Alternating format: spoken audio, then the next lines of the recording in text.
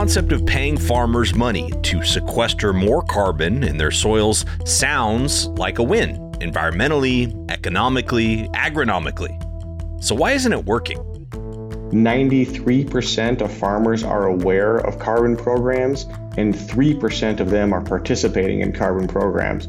If you've got these programs where I'm asking farmers to change all sorts of practices, do this differently, and then I give you $5 an acre at the end or $20 an acre at the end, you're not paying them enough to change practices. So we want to just work within their existing agronomic practices.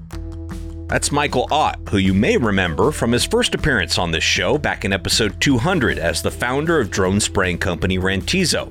Well, he's back now 200 episodes later as CEO of a new company fresh out of stealth mode called Cquesta.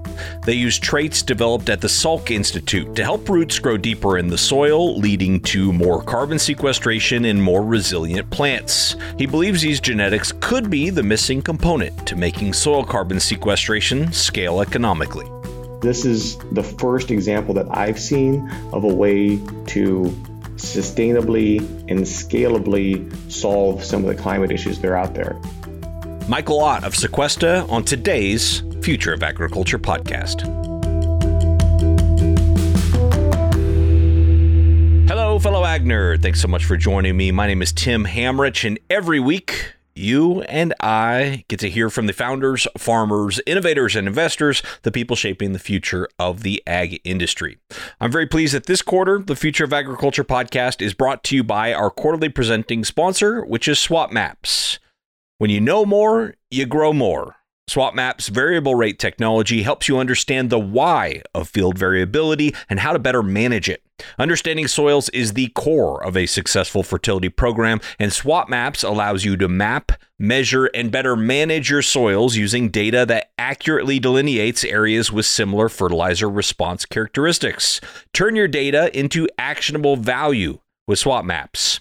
They are your trusted variable rate provider on millions of acres with a 98% retention rate. SwapMaps, they do variable rate right. Visit swapmaps.com to book a consultation or learn more. That's swapmaps.com. We'll link it in the show notes. I've known Corey, been very familiar with the SwapMaps team for a long time now, ever since he was a guest clear back on episode 211 before he was just recently a guest again a couple episodes ago. Thank you very much, though, to Corey and to SwapMaps for supporting ag innovation and, of course, the Future of Agriculture podcast. All right, back to today's featured conversation with Michael Ott of Cquesta. That's spelled Cquesta, in case you're wondering. And as I mentioned in the intro, they're a deep root trait company that helps crops tolerate stress and earn carbon credits for farmers with no change in agronomic practices, which is very interesting because all the carbon market talk so far has been practice change. It's all practice driven. Well, they have a different approach involving new genetics. Michael is also the founding CEO and current board member at Rantizo, the nation's largest drone spraying company. He was on the show back in episode 200 talking about that venture. Well, before Rantizo, Michael worked in corporate venture capital backed by Monsanto, Novozymes, and Bunge, where he invented a patented technology that delivers a tiny amount of nitrogen to a rice seed as it grows. He has a master's degree in chemistry from the University of Iowa and 2 decades worth of experience in finance and agriculture. Michael's an author on 5 patent applications and has raised over $180 million in investments over the course of his career. He was also named Precision Ag Entrepreneur of the Year back in 2021. So obviously a sharp guy with incredible experiences in ag tech, in both on the finance side and on the science side, and of course as an entrepreneur. Today we talk about Cquesta and what makes this particular technology unique, what's not working in the current soil carbon market paradigm, how they plan to bring together seed companies, farmers, carbon credit buyers, and others to make this whole model work, why he jumped right back into another ag tech startup right after Rantizo, and a whole lot more. Enjoy this conversation with Michael Ott.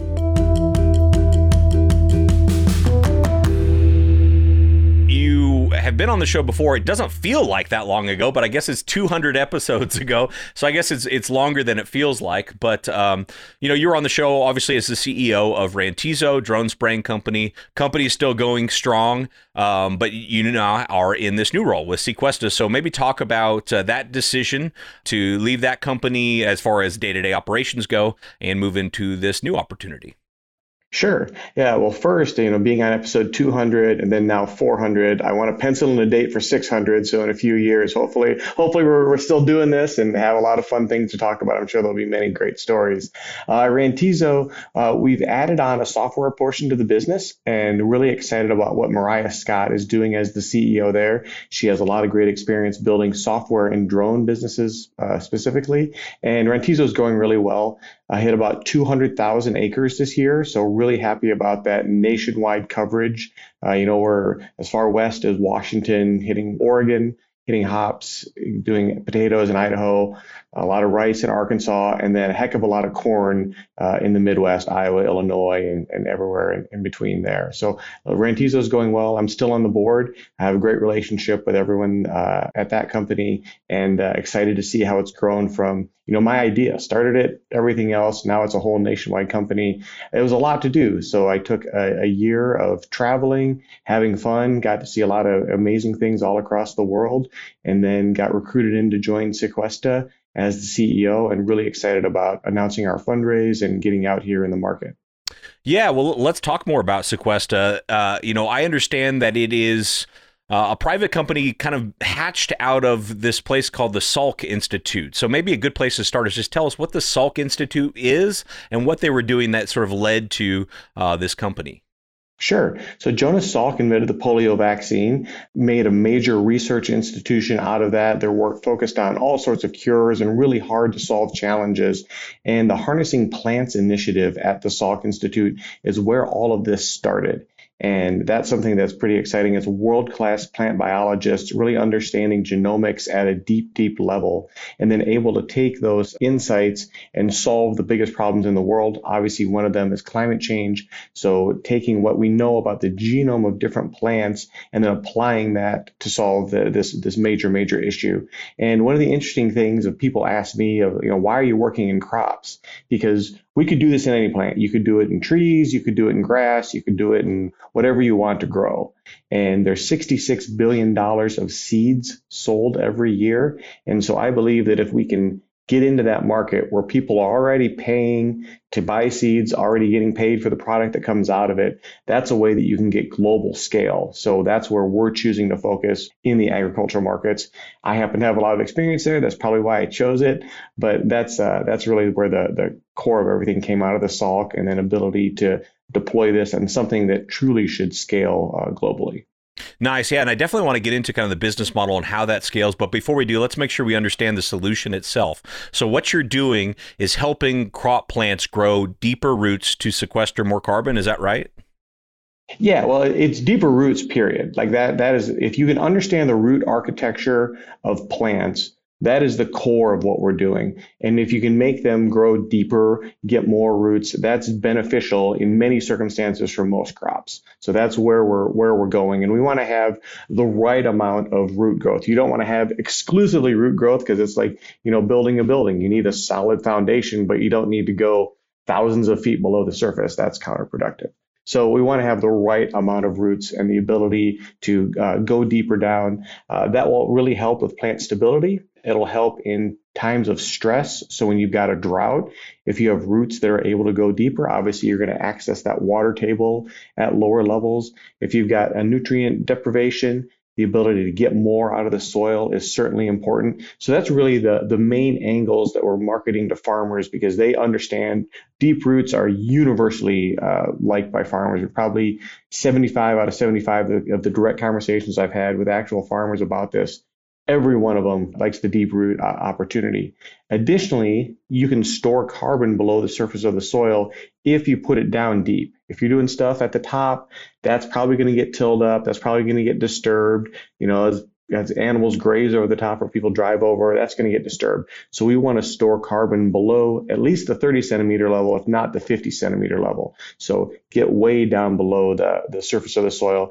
And at those levels, carbon stays there a long time. And then you can get a credit for the farmer that's actually put this whole thing together. Absolutely. And is the end result just the depth of the roots themselves, or is it also the nature of the roots in some way? I watched a video on the website that says something about suberin, which is some sort of like, carbon dense part of the root. Is that right? Yep. Yeah. So there's three things that are really advantage: deeper roots, and more suberin. So a deeper and more are pretty easy for people to understand. Deeper is better, more gets you access to more things. Suberin is a compound like cork, like a wine cork, that basically does what a wine cork does, prevents oxygen and water from getting in and out. And you need just the right amount of that in your roots. You need that for water transpiration. You need it to hold the consistency and density to be right. And what happens is there's no natural consumer of suberin. There's no microorganisms that eat it. There's a couple fungi that can cleave it, but all they can do is cut it in half. Nobody eats this. So it stays around for a very, very long time. So the belief is that adding a little bit more suberin will lead to carbon, if you're deep down, that will be there for a very, very long duration. You're talking centuries, maybe millennia, if you're deep enough and with high enough suberin content. So there's both a sort of a crop resilience and a carbon sequestration angle to this. What do we know about the trade-offs involved? And one of my first questions is like, okay, if I have a crop that's, putting more energy into growing deeper roots, is that energy that would otherwise be used to grow above ground biomass or crop? Are there, kind of trade-offs when it comes to production to do this? Yeah, you want to strike a balance there. You want a little bit more roots. A little bit more is great. If you're exclusively growing that, that would be a bad thing, and we don't want to do that. And that's where some of the earlier work with expression of root traits has gone. Like in the 90s, 2000s, the ability to do this was available, but you're basically expressing root growth all over the entire plant. So while the roots were deeper, the plant was harmed in terms of yield and stature and everything else. And we don't want to do that. What we do want to do is stimulate the growth a little bit extra, and then with more roots, you do have those beneficial characteristics that come in. So it's kind of a balance. You can't just go crazy one way or the other at the cost of yield, because we, at the very least, want to be yield neutral. And we really believe that in a stress situation, being yield neutral is great, or will reduce the amount of yield loss in a drought. So that type of thing is kind of where we're going on the yield side. Yeah. And it makes sense to me that the value here for a farmer, at least in the short term, is going to be this resilience. If a plant has deeper roots, they're able to access more water when it's dry, access more nutrients if they're deprived of certain nutrients, etc. For those that might be listening, though, that are really interested in carbon sequestration, what does the science tell us? What do we know about how much more carbon could be sequestered and what the permanence of that carbon could be as a result of deeper roots? Yeah, so getting down below the surface of the soil where it's not going to be torn up or disturbed for anything else, then you can really store carbon for quite a long time. We've got a great chart that we're putting up on our website. We're coming out of stealth mode, so when we're recording this now, we're still pretty quiet. By the time it comes out, hopefully people have heard a lot about us, because we'll have a press rollout coming out here in the next couple of weeks. But being below the surface of the soil is really important in terms of permanence. As you get below the 50 centimeter level, about 80% of that carbon is more than 100 years old. So the amount of turnover decreases pretty substantially as you go deeper. And that's because of oxygen levels.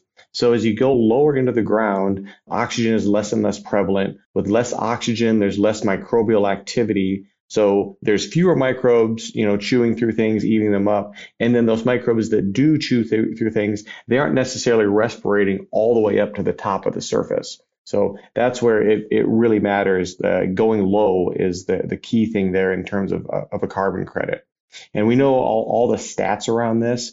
So we were planting soybeans, call it 140,000, 150,000 seeds per acre. If I can get 8 grams more carbon per seed, which is not a huge bar, I'll get just over a ton per acre. So if I get 8 grams more per seed, that gets me a ton of carbon per acre for the farmer to then sell. We've got a whole monetization plan that comes around there. Yeah, and let's talk about that monetization plan, whatever details you can share at this point, obviously, but is that in partnership with one of these other existing carbon programs that are out there? Yeah, so we will be forward selling the carbon, and we're early, so this is a seed stage company. So everything that we're doing is prophetic, and our plan is to partner with some of the different protocols, make sure that we're registered, make sure that we're following all the rules, make sure that the product that we're selling from a carbon point of view is what the industry wants. I'm a big believer in the lean startup. Understanding your customer's needs, and in this case, the customer is the carbon buyer, and that's going to be an energy company, an airline, a tech company, a big bank. JP Morgan and Microsoft, they're making announcements about the credits that they're buying. So we want to understand their needs and then make sure that what we're doing with our agriculture partner meets those needs. So you've got to really pull this whole system together, and that's something that I learned in the Rantizo example. Like at Rantizo, we weren't just selling a drone, we were selling the whole system because people needed that system to be successful. You needed a trailer, a reloading device, insurance, permitting, support, all of that.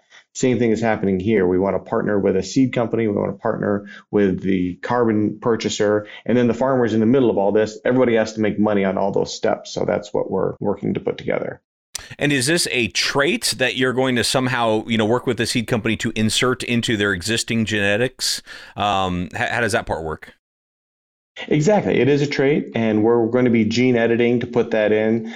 People talk about the difference between gene modification and gene editing. Real quickly for the audience, gene modification is taking something from a different organism and putting it in a target organism. So BT is probably the best example of something that's insecticidal. You can put that in corn or cotton and then have those insecticidal properties in the desired crop. That's not what we're doing. We're taking something from the existing organism and just editing that into the same organism. So taking a deeper root soybean trait and then putting that trait into a soybean that has elite germplasm that gets you great yield. So the regulatory process is much faster there. Getting it in and pushing everything through is much easier. And we'll do that in partnership with the seed companies. So we're examining the different ways to exclusively partner with one, non-exclusively partner with all of them, break it out by crop, break it out by geography. So the world is our oyster there, and almost paralyzed by decision, but they're all good decisions to be able to make. So with Cquesta, obviously this is coming out of work being done by the Salk Institute, and everything you've said makes a lot of sense to me, like all these various pieces coming together. Which piece of it has been kind of the unfair advantage of Sequestration coming out of Salk Institute? Is it the traits that are already developed themselves? Is it the kind of the research of what this means for carbon sequestration? What kind of the core competency of Sequestration coming out of the Salk Institute? Yeah, so with Salk, in the Harnessing Plants initiative, there's been over $130 million of philanthropic money that's gone towards building the backbone of this, just understanding how do you analyze these things, what's the atlas of promoters. Promoters are what you need to stimulate different genes and traits in different crops. So there's all sorts of background work that's been done, and we're really happy about that. Majority of it was done in Arabidopsis, which is a model crop. It's not really grown for anything except for it to be tested. And so we've got a great understanding there.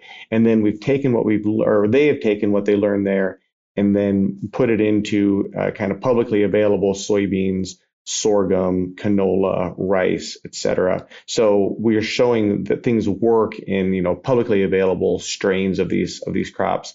Now we need to go to elite germplasm, and that's where we need partnerships with the different players and the seed company and other industries, so we can really test this out in the versions of those crops that actually matter. So that's kind of where we got our unfair advantage of having a whole bunch of initial work done by some philanthropic donors that really have a great view on the world and the ability to make things happen. So that's been pretty fantastic. And so is the seed company your customer, or is the farmer your customer?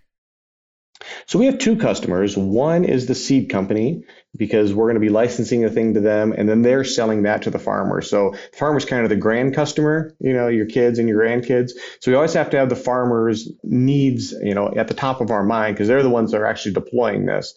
But we're selling to the seed company who's selling to the farmer. So that's customer number one. Customer number two is the carbon buyer. So we know what they need, and then we have to have the farmer be able to do that. So we've got two customers, seed companies and carbon buyers. Farmers are a critical portion in the middle. And in order to make everyone make money on this, we've got to make this as easy as possible for the farmers. And that's what our system is. There's no change in agronomic practices. You do what you've always done. You're buying the seed from the same person, planting at the same time, spraying and harvesting at the same time, and you're going to get an extra carbon credit on the top of this. So that's how the system needs to work, because if you've got these programs where I'm asking farmers to change all sorts of practices, do this differently, and then I give you $5 an acre at the end or $20 an acre at the end, you're not paying them enough to change practices. So we want to just work within their existing agronomic practices, and that's how we plan to do it. And so even if they, let's say they are full tillage farmer and they plant this, they could still be earning carbon credits or earning money for sequestering carbon. Yeah, so the model that we're proposing is we'll license to a seed company, and then when the farmer's buying their seeds, they're ticking all the boxes of what they want. They want Roundup Ready, they want BT, they want this duration, et cetera, et cetera. We want there to be one more box that says deep roots / carbon sequestration. I would like to give that away for free and walk you through that model. But if we give that to free, I think that gives us the widest adoption. Farmer just gets deeper roots for nothing. We get the right to see their data just to see that they grew something, planted it, and harvested it. We're not messing around with anything else there. We just need to confirm that it happened. And then at the end, we will have forward sold their credit, and then they get a check at the end of the year. So that's how that system will work, where you tick a box and you get a check at the end of the year. That's the ultimate version of the model that we want to do. We're a couple years away from that, so we have some work to do to get there. But that's what I'm envisioning and trying to put together. I know I've heard from farmers that some of the carbon programs, the aspects of the carbon programs they don't like are the fact that they have to be roped into like a 10-year contract. But in this case, if it's going deeper down, it's going to stay there. Your arrangement with them could kind of be year to year. Is that right? Exactly. And I know you're a stats guy, so am I. And one of my favorites is that 93% of farmers are aware of carbon programs, and 3% of them are participating in carbon programs, which shows the quality of the program has not been very good. The level of money has not been very good versus the effort required. So we're aware of all these situations, and we want to do something that is low effort, high return. And that's why we're setting up the system in the way that we are. Wow. Okay. Well, I mean, this is like any big idea. There's a lot of facets to this. So you've got a big job ahead of you. Maybe talk about where the company is today and what's kind of top of your priority list here in the near term.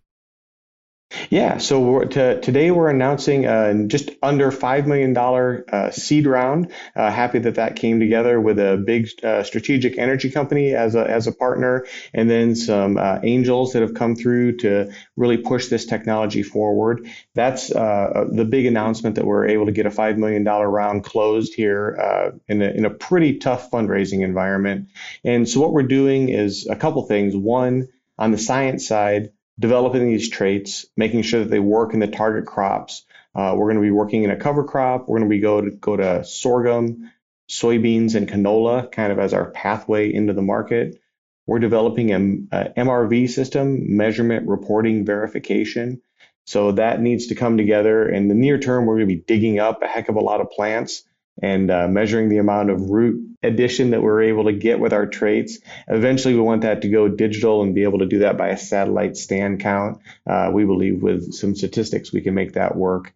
And putting that whole system together in addition to forward selling the carbon. So that's kind of the three main things that are in my mind of how this all comes together, and then getting the team in place to do that. We're obviously looking to hire smart people and then bring in more capital as we develop this going further. Nice.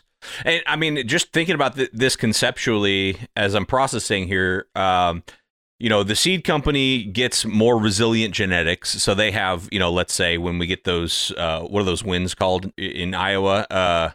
The derecho. Yeah, derechos. Yeah, exactly. So I could see a clear benefit to the seed company, obviously the benefit to the farmer, the resiliency, and then the carbon sequestration, the people who are paying for the carbon credits. And that's where like the added value comes in, I would think, where they're like, okay, we want to pay more money for this. And so I guess it's just like, how do you split up the value that's generated from those carbon credits between all involved, the farmer, Cquesta and the seed company. Am I thinking about that right? Exactly. Yeah. Yeah, you've got it completely. And that's where people don't realize that carbon credits, there's different qualities of them. You've got everything from, a McDonald's hamburger on one side, that's like a $20 thing that people are doing some cover crop work for. You can get a Ruth's Chris steak, that's the direct air capture, $250 a ton. So you're kind of in that $5 to $250 range. We're modeling around $50 for our credit because we want it to be a high quality nature-based credit, which some people in the carbon industry would say that's an oxymoron. You can't have high quality and nature-based. And that's something that we want to prove that you actually can.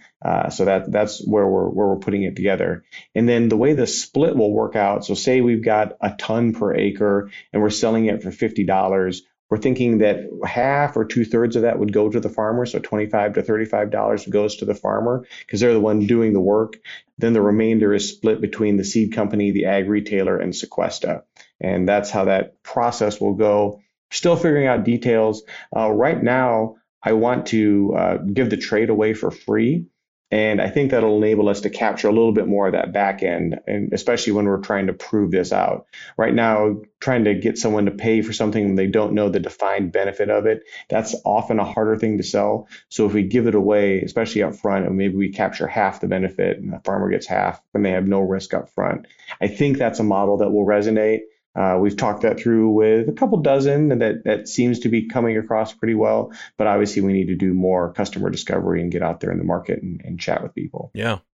Well, I noticed you didn't mention corn. So sorghum, soybeans, canola, obviously there's a lot of acres between those three crops. But is that just because of root architecture? It's more likely you can get deeper roots with those other three crops? Corn is next on our list. Corn, then rice. That's kind of the pathway. That's a level of funding. If we get more funding, obviously we want to work on corn. That's the biggest crop in the U.S. for sure, and that's where we want to go. More so, the reason is that the early work has had success in canola and soybeans, which are very close to the model crop or model plant that we've used as the organism there. So that's something that we think we're more likely to have success in canola and soybeans. And those are also global crops with, a heck of a lot of acres devoted to them. So excited to see what we can do in those markets. Yeah. You talked about kind of developing your own system for MRV. Obviously, there's a lot of other people working on MRV right now when it comes to carbon sequestration and cropland. Why do you need to kind of develop your own? What are you seeing out there that you need to work on this yourself? If there is a scalable, verifiable, nature-based MRV system, let me know. I will happily partner with you. I have looked quite a bit, talked to quite a few people. I don't think that this exists. So that's why we're building it on our own. So you need to, measure, report, and verify that the carbon that you have is additional and permanent in the soil. So what we're going to be doing is measuring the amount of root biomass that exists in traditional crops, and then add our trait in and see the differential between the two. That's going to require a lot of shovelomics, digging up plants and just measuring the root biomass that's there. And in order to do this in a statistically significant way, we're going to have to do a lot of them.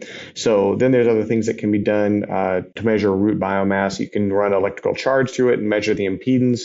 There's something called a rhizotron where you can get images in the soil. There's a lot of different ways to measure it. We want to go from digging up to using these measurement methods. And then once we have statistically significant amounts of data to be able to say, I know each one of these soybean roots, for example, is giving me at least 8 more grams, I'm just going to count the number of soybean plants that I put in the ground. So that's 140,000 in this instance. So we know that's going to give me 1.15 tons per acre. We'll assume that there's a little buffer in there that we maybe missed. So we'll go from 1.15 down to 1, and we'll call that a ton per acre. So that's the mentality that we have going into this, that it's going to be a process to get there. We're going to dig up a lot of things. We're going to be doing a lot of different measurements, but ultimately we want to get to something that's super scalable and digitally verified.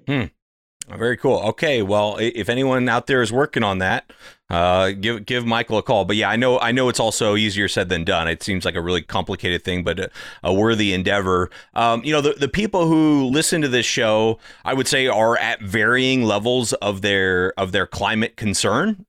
I don't know how many listen that are full out climate change deniers, but certainly some are more concerned than others, and some more urgent in the need than others. Obviously, for you must view it. I'm deducing that you view it as an urgent need and a problem that needs to be solved today. How did you arrive at kind of where you view the need for solutions for climate? Sure. So I've been a climate skeptic for a while, just because I think that the majority of carbon programs aren't going to scale and aren't going to work. I think it's always been an issue. We know that, but I think the majority of things that people are trying to promote out there are economically or energetically imbalanced, and that's really challenging. So that's where I've had the majority of my concerns with it. We're working in nature-based sequestration within agriculture because this is the first example that I've seen of a way to sustainably and scalably solve some of the climate issues that are out there. And I just choose not to debate the causes of it. You're not going to change anyone's mind there one way or the other, so we just don't engage in that debate. There are some interesting stats that inflation adjusted, in the 80s, there used to be $3 billion weather claims per year, weather incidents per year. In 2022, there were 18. So going from 3 to 18 in 20 years, or in 40 years. So that's a big issue. We're getting wetter and drier in the same times. And one of the things that I was privileged enough during my year of break between Rantizo and Cquesta, I got to travel the world quite a bit. And I went down to Antarctica and saw a place that used to have 35 feet of ice, and that's now bare soil. So I saw the old pictures. I was there, and now it's just bare ground. So we were in Antarctica and got to see that. I saw a place where there's a ski lift that they don't have snowpack anymore. So someone went to the time and expense of building a ski lift, which is not a cheap, trivial thing to do, and they don't get enough snow there. In Iowa, we had two 500-year floods in 1993 and 2007 or 8, and then another one in 2016 or 17, a 100-year flood. So we're either not going to have floods for the next 1,000 years, or we're having more impactful floods. So all these things are happening regardless of where you think the cause is or not. And so we've got to do something about it. And that's where I want to do something that's scalable and can be done in an economically feasible and beneficial way. That's where I'm really excited to work on this. Makes sense. So you said, kind of a year between Rantizo and Cquesta. How did you know you were ready to get back into it? I mean, it seems like it's got to be an exhausting job, and a lot of people have the benefit of having never done it before. So they don't, you kind of don't know to what extent you're getting yourself into, but you don't have that excuse. So how did you know you were ready for another challenge, and arguably a bigger challenge?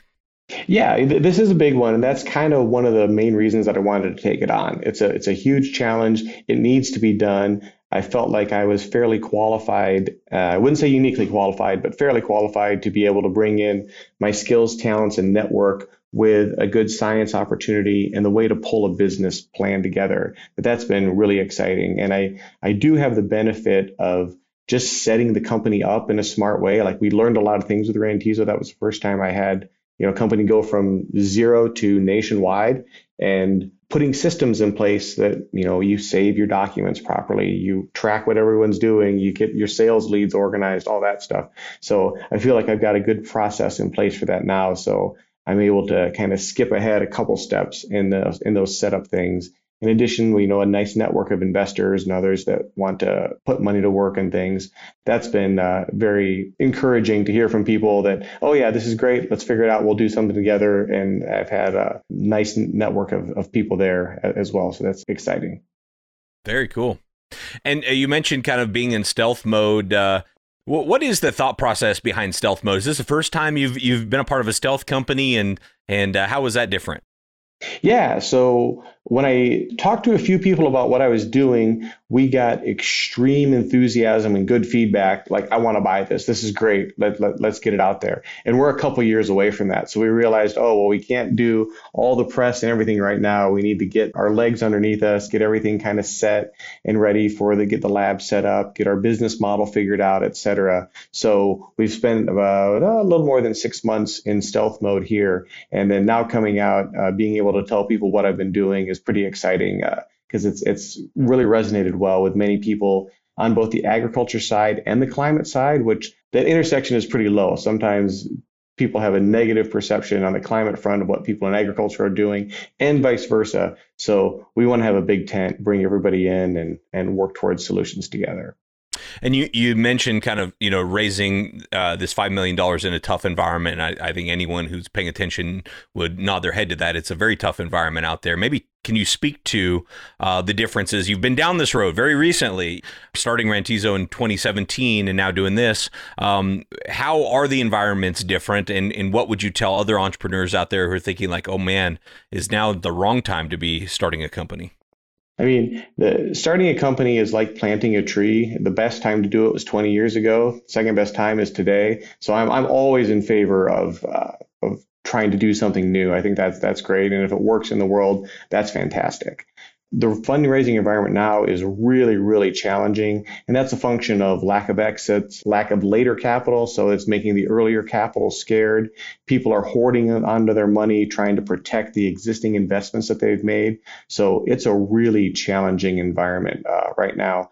To be honest, it's not terribly different than we started Rantizo. So that was 2017, beginning of 2018, went through the Ag Launch Accelerator in Memphis, had a great experience there, raised capital right out of the accelerator. So that was probably easy. We raised $600,000 in a month and a half, which it was kind of a cool idea, kind of a hot thing. So that was pretty cool. But then getting to our Series A, it was a year longer than we thought. So we did a bridge with investors, and then we got Bayer and Fall Line Capital to invest in Rantizo. And that really amped up what we had planned to do. It was a $4 or $5 million Series A that we ended up stopping at 7.5 because we had so much enthusiasm. So the enthusiastic times, we have not yet seen that for Cquesta, but I'm hopeful that after we post some results and get some partners in, we'll have people beating down the doors again. But getting to 5 million in this environment, I was really, really happy with. And I should be upfront. We're not quite to 5. We're almost there. I bet by the time this comes out, we'll be right at 5, but we're just short of it and trying to get there as soon as we can. All right, well, that is going to do it for today's episode. Thank you so very much to Michael Ott at Sequester for being on the show. Go check them out over on their website. It's just Cquesta.com. Again, that's Cquesta.com. Interesting stuff. It'll be certainly one to watch as they roll out their data and start to commercialize some of this product that they're developing. But man, if an early stage company is all about betting on the entrepreneur, I certainly think that Michael is proven himself as one to watch. So excited to watch the continued development of Cquesta, and thank you again to Michael for being on the show. Thanks as well to our quarterly presenting sponsor this quarter, which is SwapMaps. Go learn more about them at swapmaps.com. And last but never least, thank you so much for your time and your attention. I do not take it lightly. I'll be back next week with another story of ag innovation.